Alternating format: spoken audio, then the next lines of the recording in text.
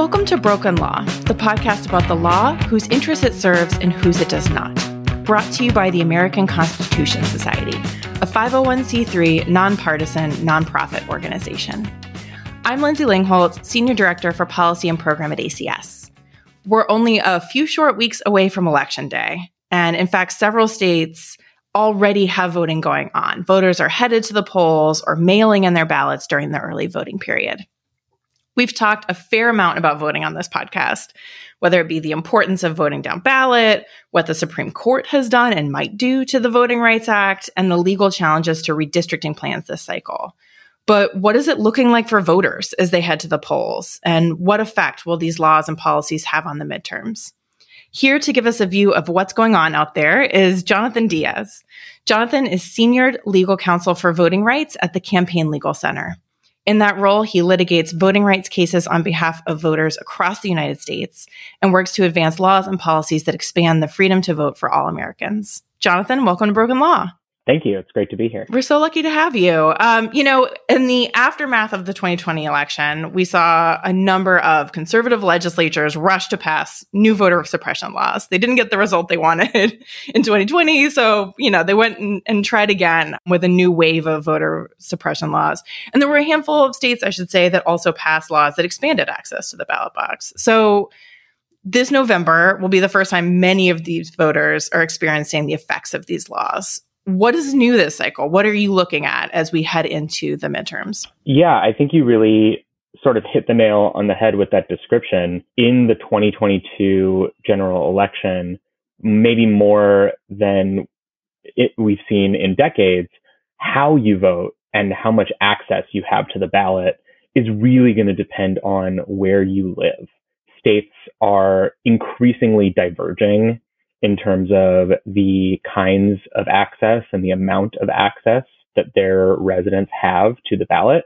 Following the 2020 election, conservative states or states, controlled by Republican legislators really moved to restrict ballot access. 2020 was obviously a unique election in a lot of ways, most notably because of the pandemic. And because COVID made in-person voting so much less safe than it ever had been, almost every state expanded access to mail voting and or early voting in one way or another in 2020. And that's one of the reasons that we saw such historic levels of turnout in the 2020 election across the board. Men, women, people of all races and ethnicities, all political parties, turnout was really high in 2020. And I think that was in part because, of course, it was a presidential year and there was a lot of interest, but also states made it really easy for people to vote because of COVID and the hardships that it imposed. But following that election, states that are more conservative or that had Republican leadership rolled back a lot of those expansions and didn't just return to the pre-COVID status quo, but actually made it even harder to vote than it had been before the pandemic. On the other hand, more democratically leaning states either made permanent the expansions that they created during the pandemic or, went even further and, expanded access to early in-person voting and vote by mail. So now in 2022, the rules of when, where, how you can vote have changed for a lot of Americans, but which way they've changed, whether, your polling place that you're used to or your early voting schedule is still available to you, or whether you have more opportunities is really increasingly dependent on what state you live in. The Georgia law got a lot of press when it was passed, and there were several copycats. And I think one of the things that kind of stuck out in media coverage was, you can't give water out to voters who are waiting in line, which is awful and terrible. I think it blows past the fact that there is a long line. It kind of just assumes that there would be a long line that voters would have to wait for. And in Georgia, I know, like many other states, there are sometimes lines 8, 9, 10 hours long. How do we get long lines like that? How do those lines come about? Is it just because there's so many people that want to vote? Sure. So long lines, in some ways reflect high turnout. You have to have a lot of people who want to vote in order for the line to get that long. But there's really no reason that people should have to wait in line for hours to vote. And that happens for a number of reasons, but primarily because there are not enough polling locations, or because the polling locations are not adequately resourced. Since the Shelby County decision in 2013, we've seen, I think, hundreds, if not thousands, of polling places in formerly covered states, primarily in the Deep South, including Georgia, that have closed. And those closures have really dramatically impacted high density communities, so urban and really heavily populated suburban communities, especially those where there are high concentrations of voters of color. So there are less polling places than there used to be. Those polling places are not adequately resourced. And so they just don't have enough voting machines. They don't have enough personnel to be able to keep the lines moving. And so that's one of the things that leads to long lines. Another factor is the availability of alternate methods of voting. If you have a really robust vote by mail system, and if you have a lot of early voting days, that reduces the strain on polling places on election day itself. So if you're giving people more opportunities to vote, you're spreading them out across, multiple days, multiple methods, and that's reducing the strain on any one individual polling place. Now, lines are inevitable to some degree. Less people are going to vote during the workday than, maybe at 5 or 6 p.m. But there are definitely ways that we can reduce the strain. And so as some states go to roll back early voting access or vote by mail access, it's going to exacerbate, in theory, a lot of these lines that we see in previously covered jurisdictions.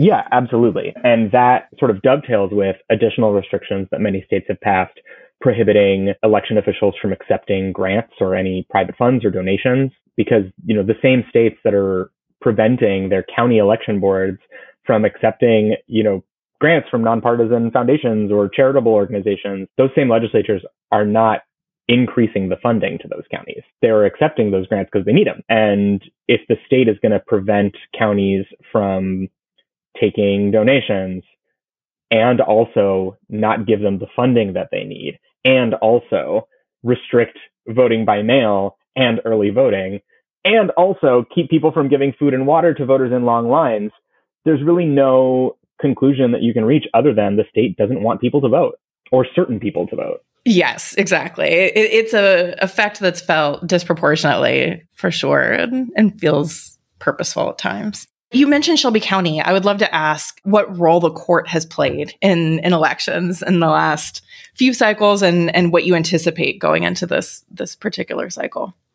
Yeah, so the Supreme Court has been chipping away at federal protections for voters for a long time. And they really have ramped up the pace of that in the last couple of years alone. So I mentioned the Shelby County decision in 2013, which, for folks who aren't familiar, Section 5 of the Voting Rights Act required that certain states or localities with a history of race discrimination in voting, that they would have to submit any changes to their voting laws, everything from, big legislative changes to moving a polling place would have to be submitted beforehand to the Justice Department or to a federal court for pre-clearance. They'd basically have to get it approved before making a change. And in the Shelby County decision, a 5-4 majority, with an opinion written by Chief Justice Roberts, they held that the coverage formula, so the way that the Voting Rights Act determined which jurisdictions were subject to preclearance, was unconstitutional. And so that effectively wiped out the entire preclearance regime. So states like Texas,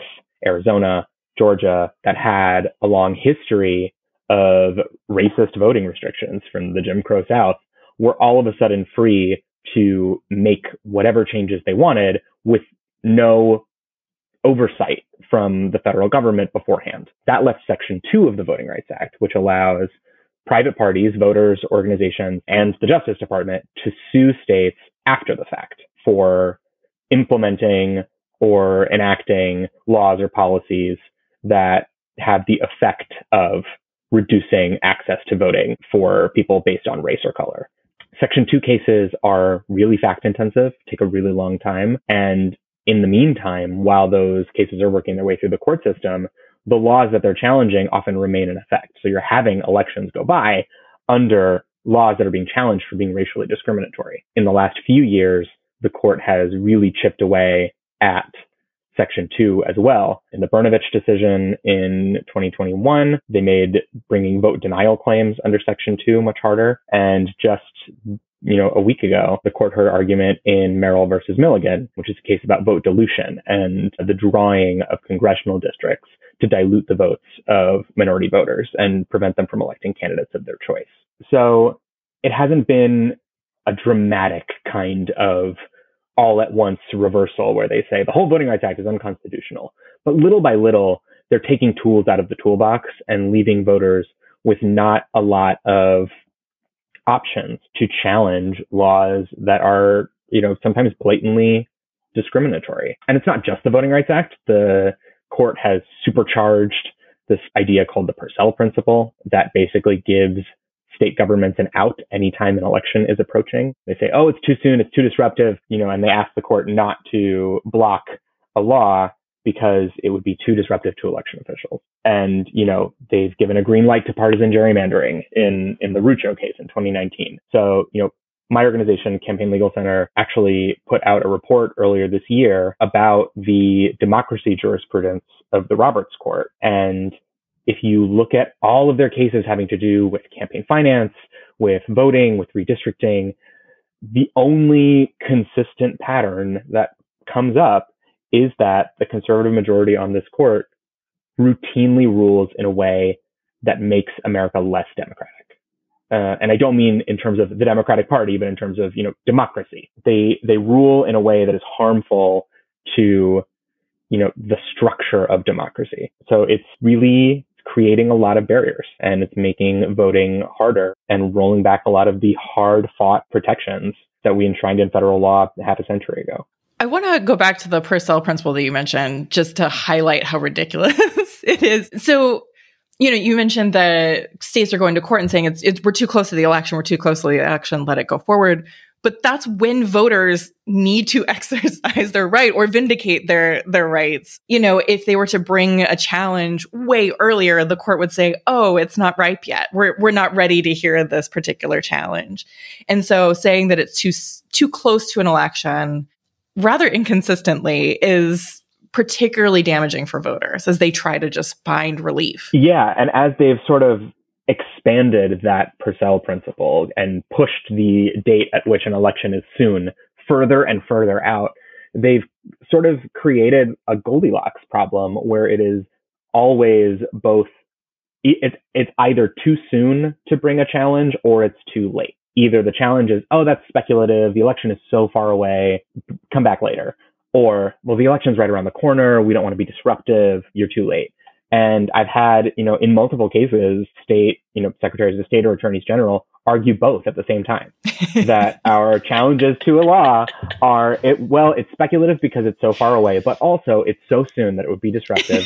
So either way, it's heads I win, tails you lose. Oh my goodness. And, if you look at the order, which was on the shadow docket, it wasn't even like a fully briefed and argued case with a full opinion. So it was an emergency order on a stay appeal. And Purcell, on its face, makes some sense, right? It basically cautions federal courts to consider whether enjoining an election law during an election or, on the eve of an election will be disruptive to voters, whether it will cause confusion to the voters. But over time, the Supreme Court and, other conservative circuit courts and state governments have kind of warped that principle and changed it from a kind of voter focused, like don't confuse the voters with conflicting court rulings, to, well, don't cause any inconvenience to election administrators because that's disruptive.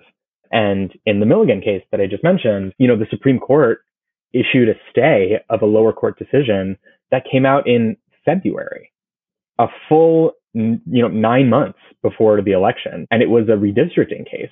It's not going to confuse voters after a census and a redistricting cycle anyway. They were already getting new maps.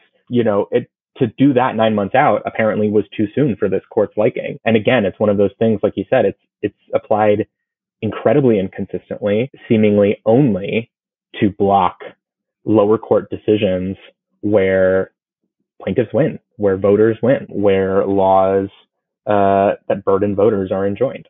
Well, and many times those lower court decisions are publicized, right? And so you'll get a judge that says, oh, we're actually going to expand, whatever the policy might be to make sure that voters have an opportunity. And then the court on the shadow docket often switches it back. And so it creates more confusion than less oftentimes. Yeah, there's a real whiplash. And there's no, because so many of these sort of Purcell-based decisions come on emergency applications, there's usually very little explanation or reasoning given by the Supreme Court as to why they are lifting a stay or issuing a stay of a decision. So lower courts are actually kind of flying blind. They're just getting slapped down without explanation. And so I think that it creates a chilling effect almost. It makes lower courts more hesitant to issue relief in voting cases because they don't know whether it's too soon or too far, or what the Supreme Court is going to do, because they don't issue full reasoned opinions explaining this principle that they increasingly rely on. Well, and we should say that the Purcell principle is completely created by the court. This isn't something that Congress has put in place, or this is just something that the court has taken upon itself to create this rule. In a one-paragraph order in 2006, the Supreme Court created the Purcell principle out of whole cloth. It's wild the way that sometimes our laws are administered. I want to ask, has there been a shift towards state courts that you've seen? If federal courts are proving to be a hostile forum for a lot of these claims, are you seeing a move towards state courts to try and find relief there? Yeah, in some jurisdictions, states have their own constitutions as well. And in some jurisdictions, state constitutions are more explicit when it comes to protections for voting, and state courts have interpreted state constitutions more broadly in some cases than the federal constitution. And so state law claims in places, especially like, North Carolina and Pennsylvania, have really proven powerful and have been able to protect the interests of voters in ways that federal claims are sometimes, prevented. And so it's not a perfect solution. It doesn't work everywhere. And, that's why we have a federal constitution and a Voting Rights Act and the 14th Amendment, so that these protections aren't sort of piecemeal. And again, like I started off, so that they're not dependent on where you live. But state courts in Michigan, in, redder states as well, and, Ohio's Supreme Court issued some really great cases, some great opinions, I should say, striking down their congressional map that federal courts later ignored. Even that is a little tenuous as the Supreme Court prepares to hear Moore versus Harper later this term, and may, depending on how that case shakes out, decide that actually state Supreme Courts and state constitutions cannot constrain state legislatures when it comes to setting the rules for federal elections. It's a totally bananas, radical idea, but it's being pushed by a lot of well-resourced litigators, and it has reached the Supreme Court, and at least a couple of the justices in previous concurrences have indicated their openness to it. So as much as state courts have been a boon for voting rights advocates in some jurisdictions, it's possible that later this term, the Supreme Court will, stomp over and say, actually, no, you can't do that either. So, hopefully not. Like I said, it is a totally unsupported, completely made up idea that state legislatures can act with no constraints from the state constitutions that created them or the state courts that are, it's a separation of powers nightmare. And I'm hopeful that the court will see through it. But given their history on more generally, it's hard not to be skeptical.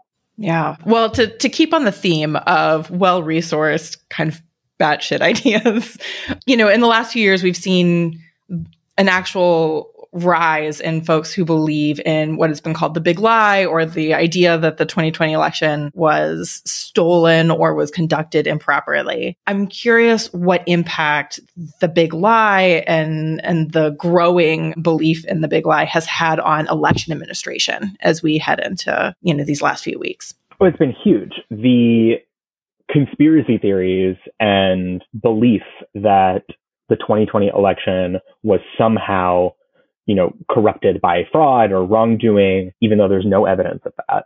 More than 60 courts throughout cases suggesting that, because there was no evidence. That idea has permeated a significant portion of the population and is the real driving factor behind a lot of the restrictive legislation that states passed in 2021 and 2022.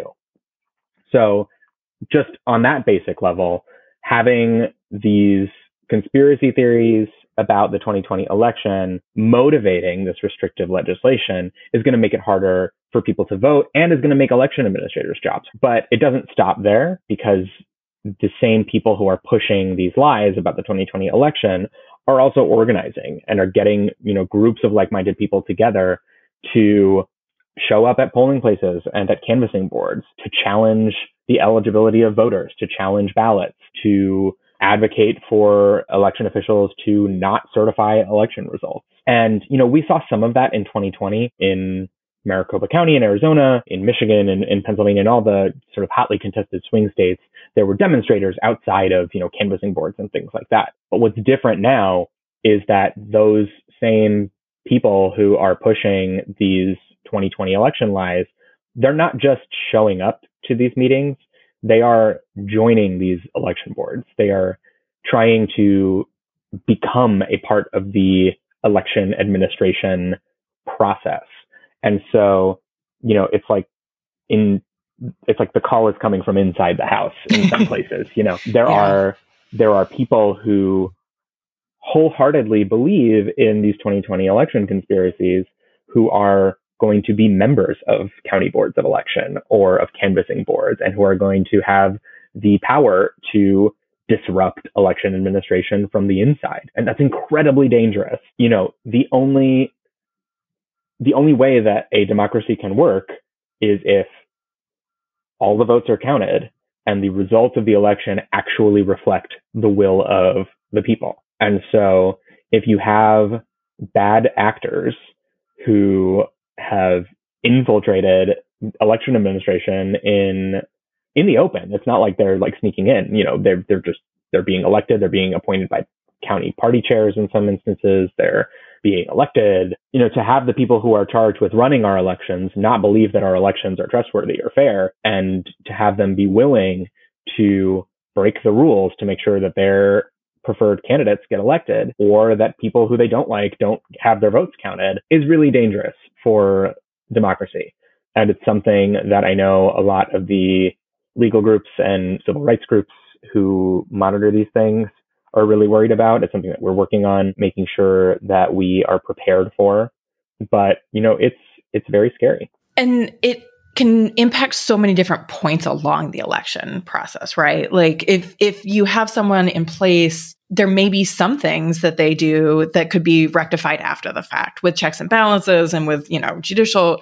But if they put in place policies that keep otherwise eligible voters to vote, for example, if that voter never casts their ballot, there's no way to undo that problem later down the line. Right, exactly. Yeah. So there's so much potential for chaos and disruption here that may not make the front page, but has a real impact in their local elections.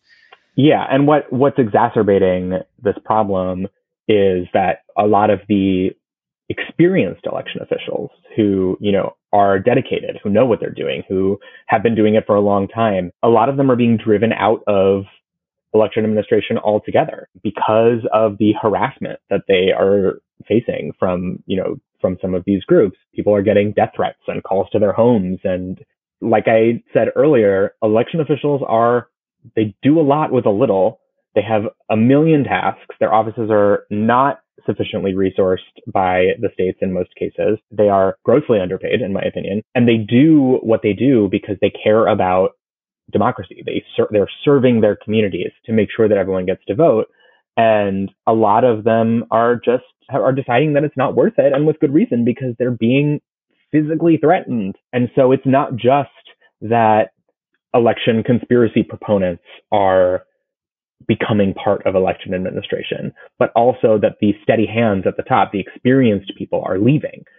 So there's, I think, an equally high likelihood of wrongdoing as there is of of inexperience leading to human error and of just mistakes being made. And if you have inexperienced election officials making normal human mistakes, in a normal circumstance, that would be fine because we could fix it. And, there are, like you said, checks and balances and review processes and whatnot. But when you have these big lie proponents waiting to seize on any error, any mistake, any problem as evidence of some grand conspiracy or as a reason not to certify election results, that's when things get really dicey. You're listening to Broken Law. We hope you're enjoying our weekly episodes about the law, whose interests it serves, and whose it does not. If you'd like to support the podcast, consider becoming a member of the American Constitution Society today. We are the nation's foremost progressive legal organization and are committed to diversifying the federal bench, reforming the U.S. Supreme Court, and transforming our laws and legal systems so that they protect the lives of all people. When you become an ACS member, you empower our work, our more than 250 lawyer and student chapters across the country, and you support Broken Law. Become an ACS member today by going to acslaw.org/membership. And now, back to the conversation. We've seen a number of states go through audit after audit after audit after the 2020 election, and they never quite seem to get the answer that they're looking for. So then we have another one, and I should put audit in quotes because oftentimes these are outsourced to folks that are not qualified to be doing this type of work. What's the actual end game for the folks that are pushing for it? Are they truly believing they're going to find some pocket of votes that weren't counted correctly or that were counted but incorrectly? Or what is motivating this push for audit after audit? Yeah. So first we should distinguish between like real audits and fake audits. Normal, regularly conducted audits and recounts are a normal and healthy part of the election process. That's how you make sure that all your machines are working correctly, that there were no regular human errors. Those are part of the safeguards and the checks and balances. And that's one of the reasons that we know that there was no widespread problem with the 2020 election, because things were audited and recounted and double checked. And we made sure that the election went off the way it was supposed to, and there wasn't any kind of big error. As far as why things like the Cyber Ninjas audit in Arizona and other similar efforts are happening, I think in part, some of the people who are pushing for these things do genuinely believe, because they've been lied to by politicians and party leaders and, social media influencers, that the 2020 election was stolen. And they genuinely think that they are going to find the kind of smoking gun evidence, a box of, 1 million votes that weren't counted that mean that their candidate won, even though we are almost 2 full years out from that election. Right. But I think the other sort of ulterior motive is, I think some of these people have no illusions that they're going to find, something that will show that, Donald Trump should have won the 2020 election, but they know they'll find something. They'll find one ballot that was mislabeled. They'll find one machine that, didn't tabulate, maybe 5 ballots. Or they'll find something that looks like a machine didn't tabulate 5 ballots because it's not on one report, because the machine overheated and a poll worker had to write them by hand, and so they're in a different folder or something like that. They're looking for any inconsistency that they can exploit to cast doubt on the legitimacy of the election. So if they can find any sign of, any issue, and, no election is perfect. Elections are run by people. They're run at, the county or city level for the most part, which means we don't have one national election. We don't have 51 state elections. We have thousands and thousands of little county and city elections, and they're all run by human beings. And so there's always going to be, ways to improve and little things that could go wrong. And that's what they're looking for, so that they can broadcast any tiny discrepancy or inconsistency that they can manufacture, or, if you look at it with one eye closed and your head turned sideways, so that they can cast doubt on the whole system and use that to push more restrictions, use that to convince lawmakers and administrators to, not certify election results. It's, I think, all done in bad faith. It's not, backed up by any of the data or any of the actual election results. But I think that's what's motivating it. They want to reduce the public's faith in democracy so that they can reshape it the way that they want to. Well, and so often a lot of these voter suppression bills or other restrictions that are put in place come cloaked in what seems like reasonableness, like, oh, there was a problem with the machine. So we're going to do X, Y, or Z and have fewer machines so that we can control whatever the justification may be. And so I think that it's important for those listening who may not be election law experts to really question when those get put in place. Maybe there was a mistake, but it's worth digging in and figuring out what the actual mistake was before just accepting it as an excuse for more suppressive laws. Right. They'll look for, a clerical error or a typo or something like that and use it as a fig leaf to justify a huge sweeping restriction that has nothing to do with the error that they claim that they found, and is in many cases going to make not only voters' lives harder, but election administrators' lives harder. There's been a recent push in a number of states, including, Nevada and Arizona and Pennsylvania, to require election officials to hand count every ballot because people don't trust the voting machines. There's been all these, Dominion voting machine conspiracies, none of which are supported by any facts.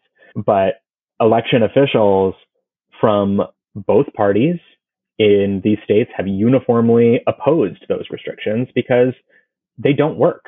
Hand counting is less accurate than machine tabulation. It causes more mistakes. It takes 1,000,000 times longer. And so if what you care about is, quote unquote, election integrity, and what you want is an accurate count, hand counting paper ballots is not the way you get there, but it takes a lot longer. And so it leaves the final results in doubt for maybe several days, which gives, these conspiracy groups more time to come up with new reasons why the election is flawed and we should just declare their candidate the winner. So I think it's always best to, like you said, look at the stated reasons for an election restriction, ask whether those reasons are true, whether they are supported by evidence and facts, and then whether those reasons correspond to the restrictions that are in place. And are the restrictions actually going to address this purported problem, or are they just going to make it harder for people to vote and harder for election administrators to do their jobs? And, are they targeting vulnerable communities? And are they solutions in search of a problem? As you say that, I can't help but think of California, who sometimes takes a long time to count ballots. And folks have made the claim that that is problematic, that we should know election night who won or lost. But correct me if I'm wrong, California's policy is designed in such a way to allow people to vote up until the last minute and have that vote counted, whether or not they mail in their ballot or they vote in person. Is that right? Is that the reason behind the delay in California? Yeah, that's right. And that, there's a saying, I think, among election officials that you can have an election that is two of three things: cheap, fast, or accurate. You cannot have all three. And I think that there's a real misconception among the public that we have always known and had final election results on election day. And that's never been the case. In, I think, every state, their canvassing and certification deadlines are days, if not weeks, after election day. What we have are media projections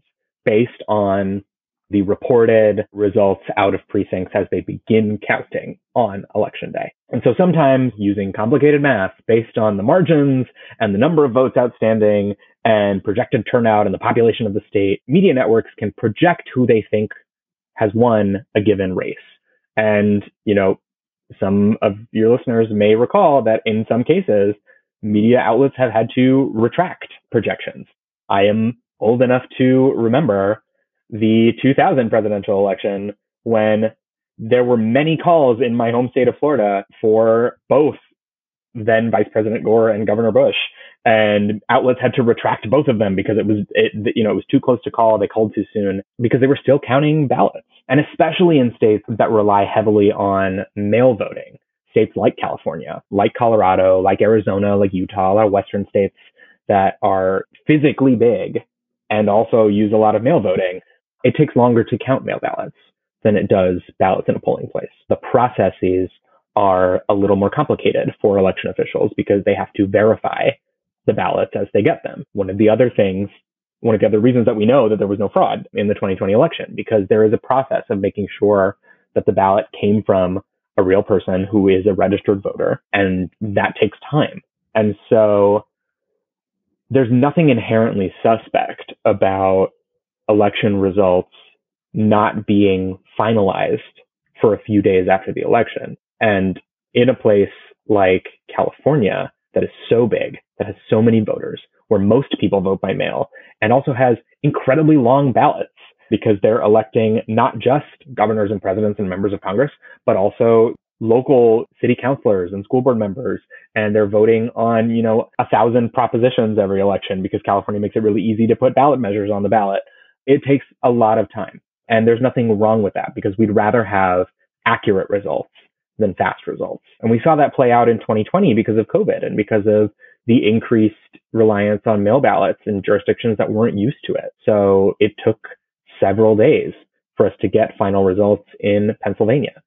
It took several days to get final results in Georgia because it was so close.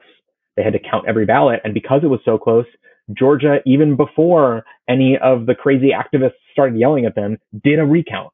They did a full hand recount to make sure that their machines were correct.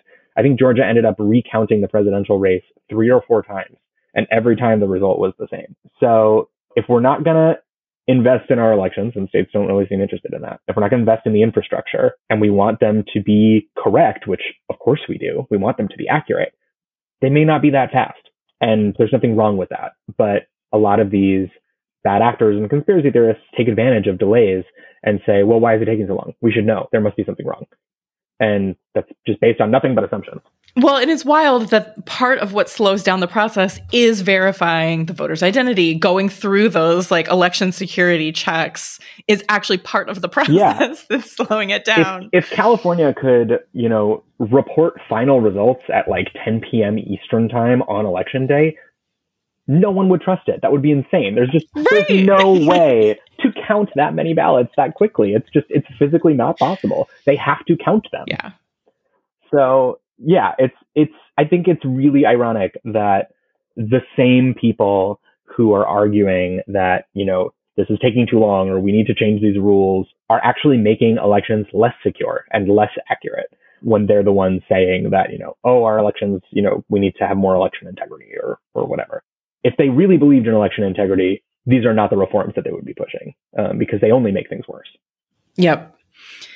I want to ask, we talked a lot about the noise that's out there right now in the election space. What's getting lost in the noise that we should be focused on going into election day and after? What do you want to make sure that we're paying attention to that maybe isn't getting as much attention? Yeah, that's a really great question. I think that we've heard so much about all of these conspiracy theories and all of these attempts, all these new voting laws and all of the things that have changed and all of the attempts to either prevent people from voting or subvert election results after the fact, that what gets lost in that is the fact that we had an election in 2020 under maybe the worst possible circumstances.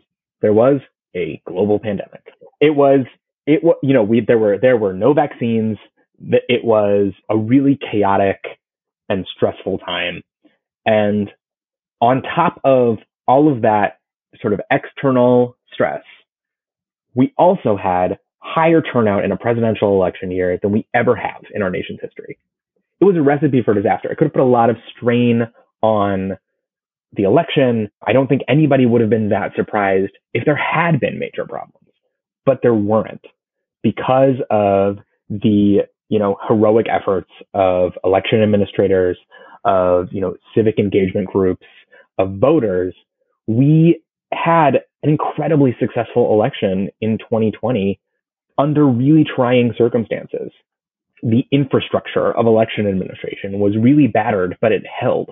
Votes were counted. Election results were certified.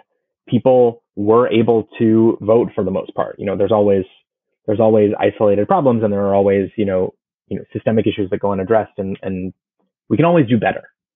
But we had a really successful election in 2020, and it was because people stepped up, because people who cared about democracy, people who cared about voting, showed up to their polling place, helped their neighbors request an absentee ballot, volunteered as poll workers, donated PPE to to election offices, got up at 4:00 in the morning to go and canvass mail ballots for, 12 hours in a basketball arena.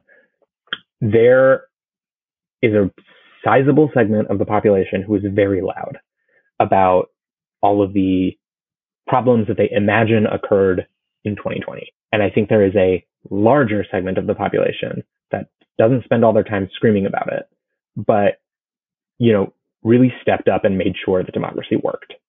We run our elections very differently from a lot of other democracies. We don't have a centralized, nonpartisan national election administration agency. That's what everyone else has. We probably should, but we don't. Our elections are run by our neighbors. They are, people who live on your street, on your block, in your apartment building, wherever, are showing up to your local school, your local church, your local community center, and setting up folding tables. And they're just regular, everyday people who devote their time and their energy to making democracy happen. And I don't think that we celebrate that enough. And I think that we need to remind ourselves that, yes, in the 2022 midterms are also happening under not ideal circumstances. There's a lot of, craziness out there. But 2020 was hard and we did it.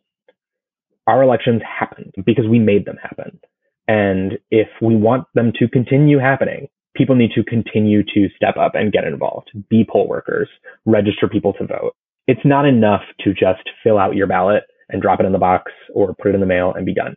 Democracy only happens if we make it happen. And so I would encourage all of your listeners to sign up to be poll workers, volunteer with the Election Protection Hotline, see how you can help administer elections in your state, because the people who don't want elections to happen, the people who are fighting to relitigate the 2020 election 2 years later, they're going to be there.